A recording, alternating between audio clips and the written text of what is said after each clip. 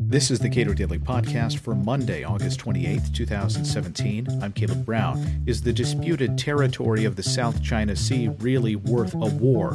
A new paper from the Cato Institute provides a threat assessment of the Chinese policy regarding the South China Sea. Cato's John Glaser and Eric Gomez comment on the risks of war in the South China Sea.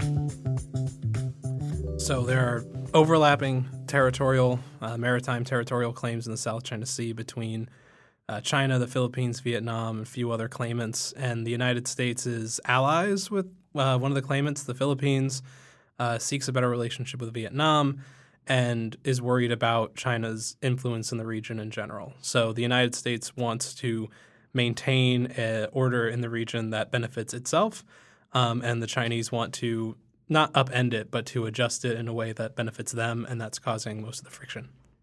All right, to you, John Glaser, then, does the United States have any sort of fuzzy promise of protection for any of the countries that are involved in this dispute?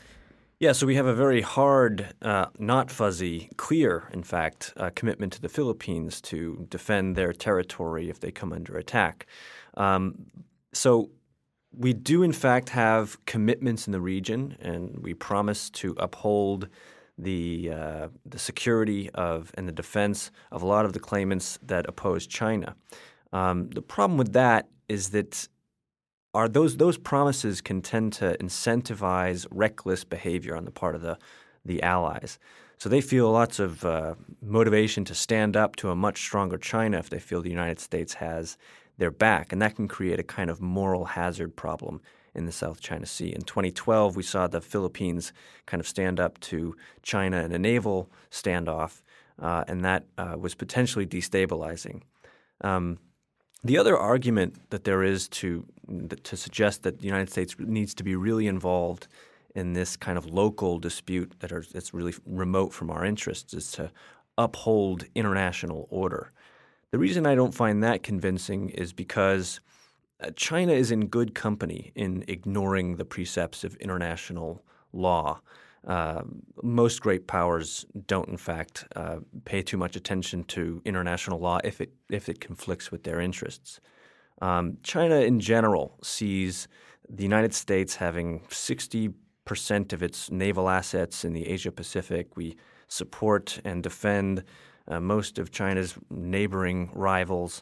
And so it gets uncomfortable with the notion that one of its main trade routes through the Malacca Straits and up through the South China Sea could be interdicted by the United States and interrupted. And so they're seeking to claim more area in the region, and I think that can be expected. Has the United States ever made some specific promise to a country of protection of their territory and then said, well, we can't do that anymore, at least in the 20th century? Has that ever happened? To Taiwan, yes. The United States used to have a formal treaty, defense treaty with the Taiwanese, and also stationed troops there. And when we switched diplomatic recognition over from Taiwan to mainland China, now the PRC, that ended our alliance relationship with Taiwan. Now, we do maintain arms sales with Taiwan, and there is the Taiwan Relations Act, which stipulates that in the event of a conflict, the United States would consult and determine an appropriate course of action. What that course of action is remains open to interpretation. But that's probably the most solid example in Asia of a security commitment being downgraded. Part of the problem here is that I think people tend to exaggerate the threat that is posed by China's expansive maritime and territorial claims in the South China Sea. There's very little evidence that it threatens the physical security, the territorial sovereignty of the other claimant states. It's not really clear to me at all that China intends to start some kind of land war over these disputes unless it's imposed upon China. The other thing is that, the other concern people have is that, this could allow China to kind of disrupt trade flows and cut off trade routes. And I don't see that happening either, primarily because such an action would harm China more than anyone. 90% of their incoming trade is seaborne, and it comes from the South China Sea and the Asia-Pacific region. So there's a tendency to exaggerate the actual threat that these Chinese claims pose. I think I agree with John for the most part. The one big worry I would raise is that while I think an intentional escalation of tension in the South China Sea is a remote possibility, there is the chance that a unintentional thing could happen that could spiral out and become something bigger. So, for example, in 2001, there was a collision between a U.S. surveillance plane and a Chinese fighter jet in the South China Sea, which actually led to the loss of life of the Chinese pilot and a diplomatic standoff.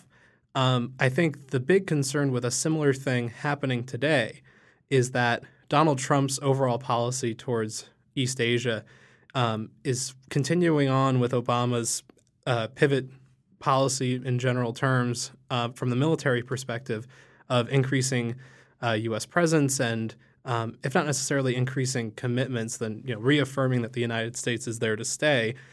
But he's also ditched the economic aspects of the pivot, so the policies are becoming much more militarized overall.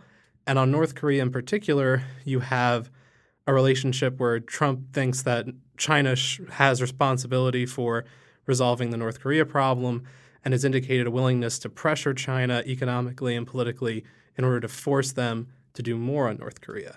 So overall, I think you have two things happening. You have a militarized U.S. foreign policy coupled with a general deterioration in U.S.-China relations brought on by the North Korea problem.